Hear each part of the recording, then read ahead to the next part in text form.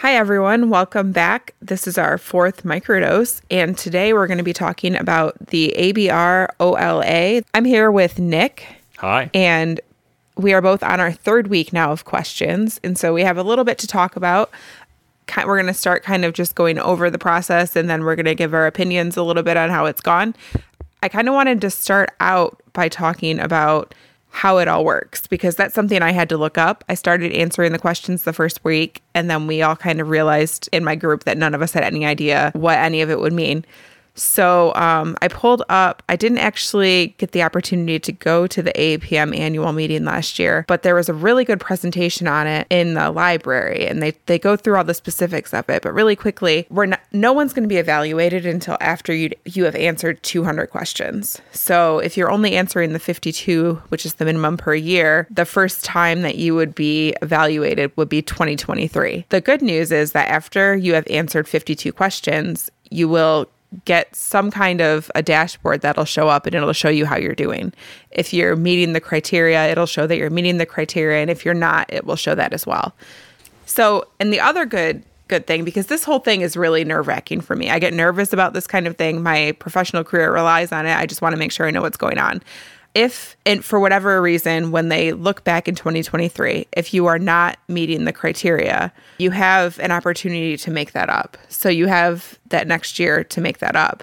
And if at any point during that time, let's say on your next set of questions, you get them both right, and now you're above the passing criteria, your mock status will change back to your meeting the criteria. And then after that, there's only a look back every year. So let's say that on the next two, you get wrong again. It's not going to drop that off and say you're not meeting the criteria. So it seems pretty generous in that way. I would be lying if I said I'm not still a little bit nervous when I answer the questions every week, but I think that's kind of natural because there's so much riding on this exam. Yeah, and I think I'd like to jump in here and talk a bit about that nervousness, because that's part of, I think, what inspired us to want to have this microdose, where we discuss it a bit with a couple of clinical physicists who are steeped in it. Because, yeah, the board certification in a lot of states is a requirement to be able to practice at all. And so losing your board certification could mean you're out of your job. And even if you're in a state where that's not the case, losing your board certification is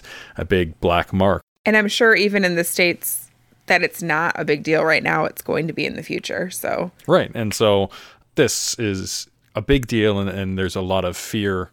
There's a good reason to be concerned about anything that might take away your future career. But I think that what you've just described from their education materials really points to what this is, which I don't think it's the goal of it is to take away people's certifications and winnow down the field even further with more restrictions. I think it's very clearly a way of highlighting to individuals if they are having trouble keeping up with the new things in the field and with maintaining that certification with the educational requirements. And we can go over some of the practice questions that they have and how we feel those relate to the questions we've actually experienced, not giving away any of the questions we've experienced, of course. But you can look at that and see the questions are trying to find, are you minimally competent? Maybe that's a strong way of putting it, but do you have a baseline level of knowledge, or are there areas where you need to really refocus your understanding and take a few more educational courses through the learning academies that are available with the AAPM or some of the other organizations? I know AAPM has a wonderful virtual library for that stuff, but I don't see it, especially the way you've just outlined, as being a goal of trying to take away people's certifications, but instead highlight, hey, you've had 4 years of these questions, and you have had trouble meeting this minimum certification of what a minimally competent medical physicist would answer correctly. You may want to start looking into these things, and you've got another year that you can still bring your number back up. And I think you were saying that there's other options even if you can't meet that requirement. Like, let's say you just have real trouble taking very short-term quizzes, like these 1 to 3 minute responses on a computer. Well, it looks like you could actually take the full sit-down test again.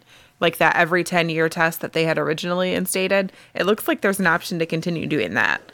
I wouldn't want to do that, but I'm sure there's some people out there that would. I don't know. All right. And I think that there is, a reasonable reason to want to do that. There's some people who have, some ways of thinking about things that you psych yourself out when you're taking these questions that you only have 1 minute to answer, and you overthink them, and you get, way off into the woods and think, well, I think I understand the baseline, but maybe they're trying to trick me, and I want to dig deeper into this and find the edge cases on this question where it might be correct. So that does bring up, though, like one challenge that I've already had. So we're 3 weeks into it, and I've already had a situation where I was answering a question at work. It was kind of slow, so I'm sitting there. I decided to do it, and a dosimetrist came in and needed something. And I said, I'm in the middle of an exam. I just need a minute. And she kept talking, and she ended up kind of being upset with me. But, you see on your screen this timer's counting down, and you're trying to think about this question. And it was just a bad situation. So I don't know if I'm going to start not taking them at work or what, but I could see, I don't know, maybe if you're just that busy, you don't have a quiet time to take it, maybe doing it every 10 years could be a benefit. Yeah. And then it's off of your head for those 10 years if that's still the option that you're given. I think that you're still expected to continue doing this test, though. Yeah, I don't know the details. I'd like to go into some of the sample questions if you'd like, and talk a bit more about the format of the questions. Okay. Everyone who signs up for the Academy and is able to take it can go through a set of 10 practice questions that sort of give you an idea of the format of the exam. And I do need to make a correction before we continue, though.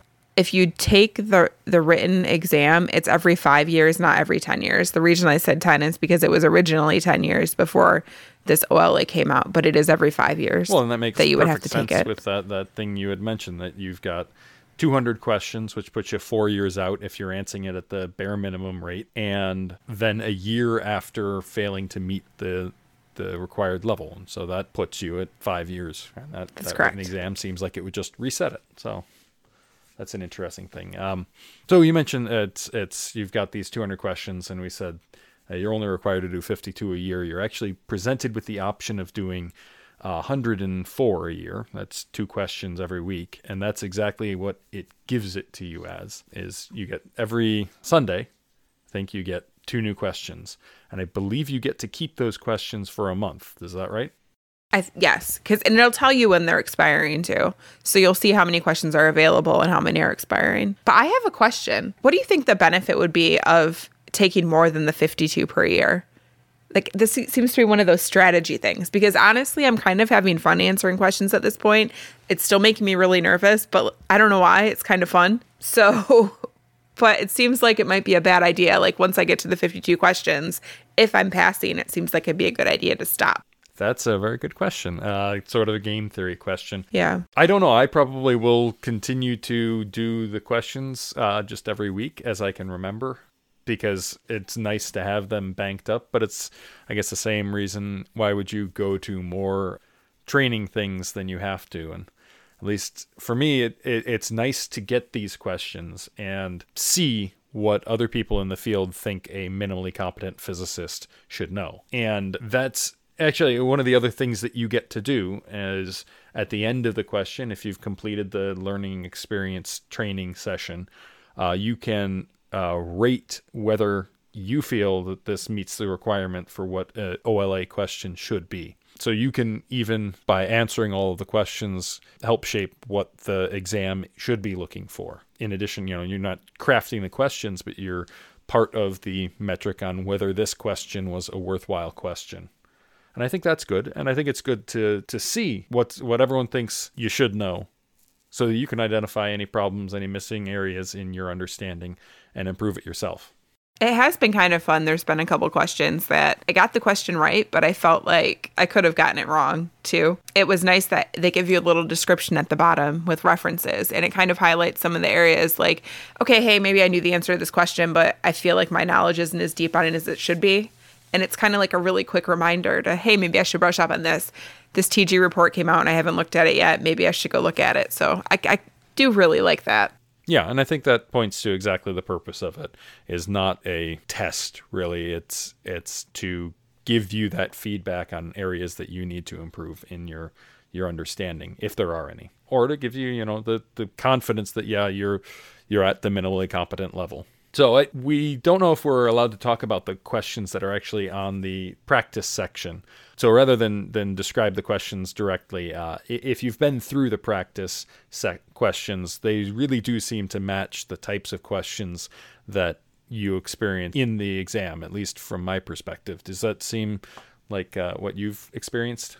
It does, yeah. I feel like some of the practice questions I didn't like so much, but the questions I've gotten so far on the exam I've liked a little more. And by like, I mean I felt like they were a little more relevant and a little better written. But I mean, the same general idea. Yeah, I would agree with you. It gives you a sense of what is to come. So what is your takeaway then from the OLA? I am kind of like mixed. I've liked some of it. I don't necessarily like how some of the questions are kind of like, did you memorize this? And especially if it's some obscure thing that you don't really think about daily. I would hope that any physicist who's working that is thinking in their head, I think I know this, but I'm not sure, would actually go look it up. Well, that's actually an interesting point. Let's say you get a question that asks you one of the criteria that you have on your monthly QA sheet, that you do it at that criteria every month, but you can't remember, is it this number or that number precisely?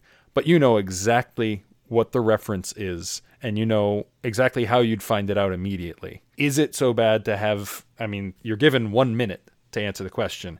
If you don't even know where to begin to look for it, you're not going to have that knowledge on your fingertip in a minute. But if you know, oh, it's right here, or oh, it's in my notes, or oh, it's in my head, is it perfectly reasonable to pull those up real quick?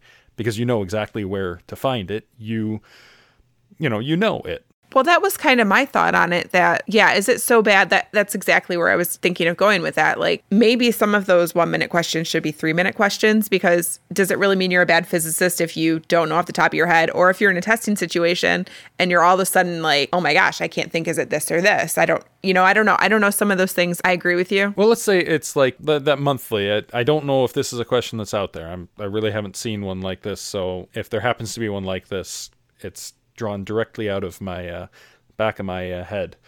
But let's say there's one on a monthly test that you pull the monthly test values from TG142 or something, and you can't remember if it's 1 millimeter or 1.5 millimeters, something like that, or if it's 1 degree or 2 degrees. But you know exactly what report to look at. You know exactly which table to look at it.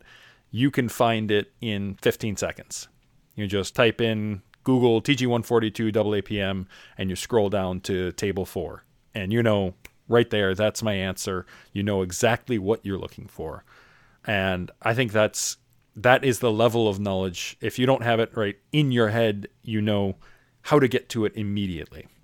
And the ones that you're working with every day, you will know right there in your head. But say you're a practicing proton physicist, and they ask you a question about quality assurance for a photon machine. You're not going to have that at the tip of your tongue, but you will know exactly where to look for it. So do you think it's their intention to have you be able to do that kind of thing or not? Because they haven't really specifically said that that's cheating or that's not cheating. It's a very good question.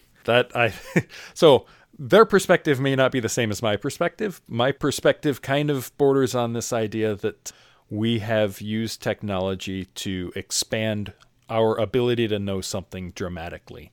And we're using our brains now as very efficient search systems for where we know we could find that knowledge, as opposed to having to store all of the knowledge in our brains. And is that good or bad? But I feel like there are some things that you should be able to store in your brain. Yes. Because there are sometimes you have to make a clinical decision right now. Right. So I don't think like everything you should be able to look up. But yeah, that's one of the things I was wondering. Like, am I allowed to, if I can look this up in 3 minutes, am I allowed to do that, or is that cheating? That's something that I don't know.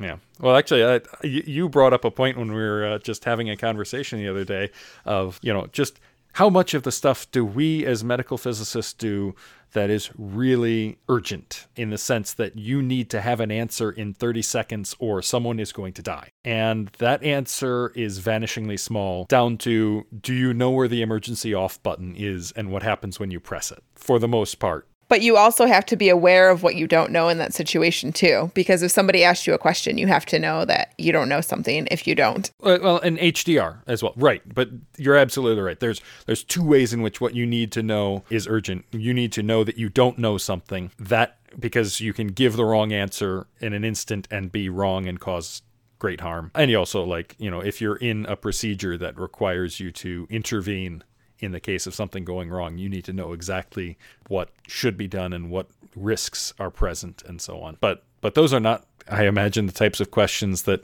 you'll be being asked on here, because it's very difficult to test that. How would you respond in this emergency situation at your high-dose rate brachytherapy machine? I don't have an answer for what their policy is, and I agree with you. I'd love to find out what their opinion is on it. I think one of the nice things so far with the questions that I've seen is that I didn't see anything that, well, okay, I did have one question where I kind of felt like they might have been trying to trick me, and I didn't like that. I feel like with these questions, it should really be something that if you know the answer, it's obvious.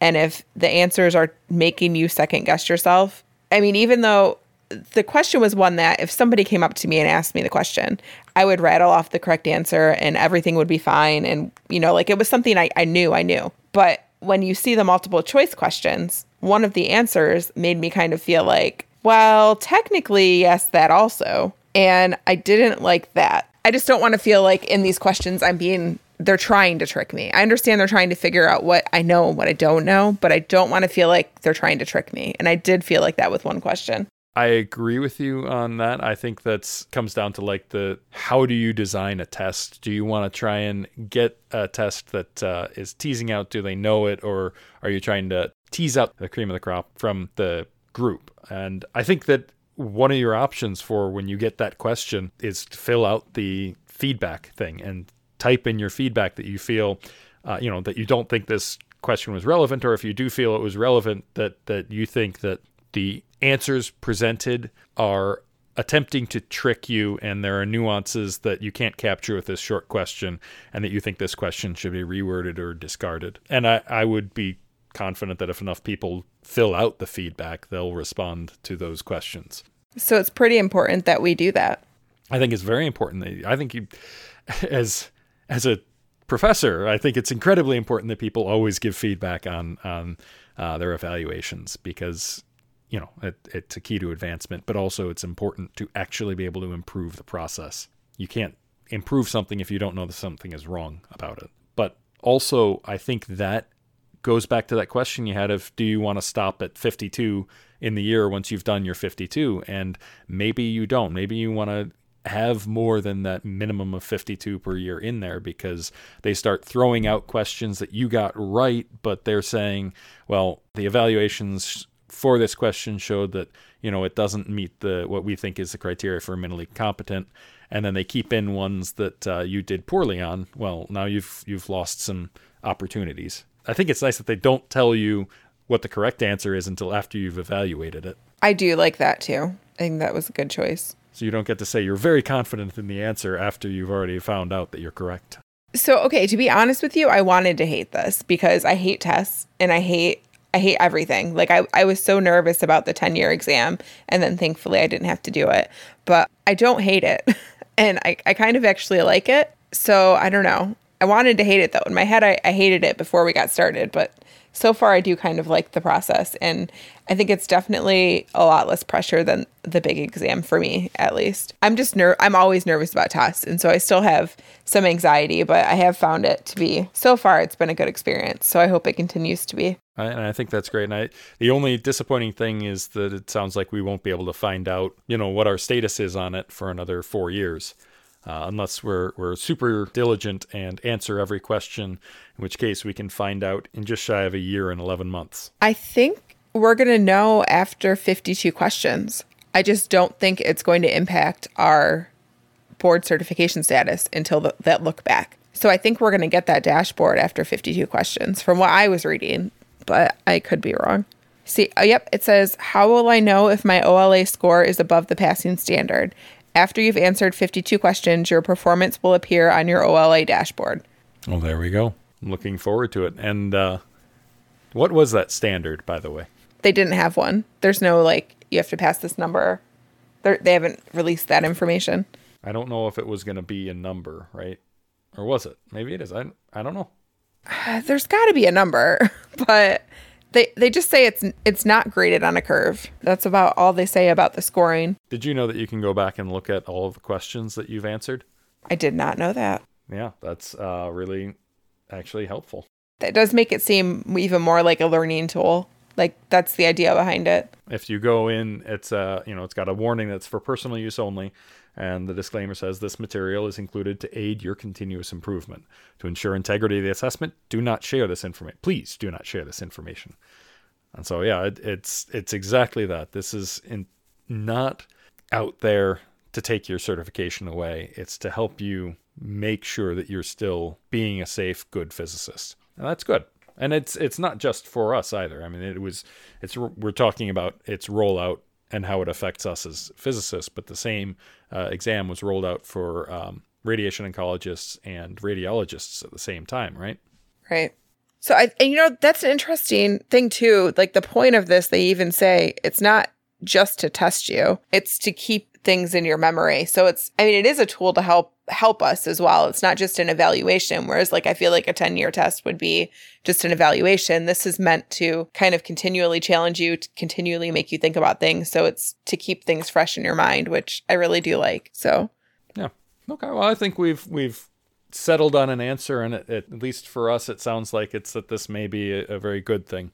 I think we should come back after we get to our 52 questions, which it sounds like for both of us will be at the same time. Maybe do another quick little check-in again and say how things are going and if our opinions have changed. 23 weeks from now, look at this space. That'll be around the AAPM time, won't it? Yes, it will. How convenient. Yeah, so that could be very interesting at the AAPM to compare our scores and see how everyone's doing. So another thing I want to mention that I am a little disappointed about, it's on me too. I could have started a conversation, but I've been checking the Reddit, and I've been the main medical physics Reddit, and I've been looking on the list server, and nobody's talking about this exam yet. And I was really hoping that somebody would have made a post, even complaining or saying it's good or something. I don't know. I just kind of want to know how other people are feeling about it. So if you want to head over to our Reddit, r/Hormesis podcast, reddit.com/r/Hormesis podcast, or you can go to hormesispodcast.reddit.com. You can give us your comments. We'll put up a new link for this microdose. I would love to hear what you think of the questions so far. Please don't give any specifics. We're not allowed to do that. But any thoughts you have would be appreciated, because I haven't seen anything in the community yet, and I really would love to know how other people are feeling about it. Well, actually, you mentioned that, and one of the top posts right now, the most recent post on the Hormesis Podcast subreddit, was it was a link to an article in JACMP asking if medical physics community has the optimal certification model for the next decade. And one presumes that certification model includes the discussion of this. So anyway, any other feedback you have, you can always email us at hormesispodcast@gmail.com. We have some shiny new stickers we would love to send to you. If you want one, there's no charge. Just send us your address at hormesispodcast@gmail.com, and I will promptly get a sticker in the mail to you. We appreciate all of your support and really love hearing from everyone. So thank you again for listening. Thank you for listening. We really do want to hear from you all about this and see what the feedback is, because this is an important part of our field. If we're board certified physicists, we need to be involved in this, and we should be talking about it. We should have feedback for the groups that are controlling the board certification. And positive feedback and negative feedback are both very important. Thank you. This is Nick. And Andrea. Signing off.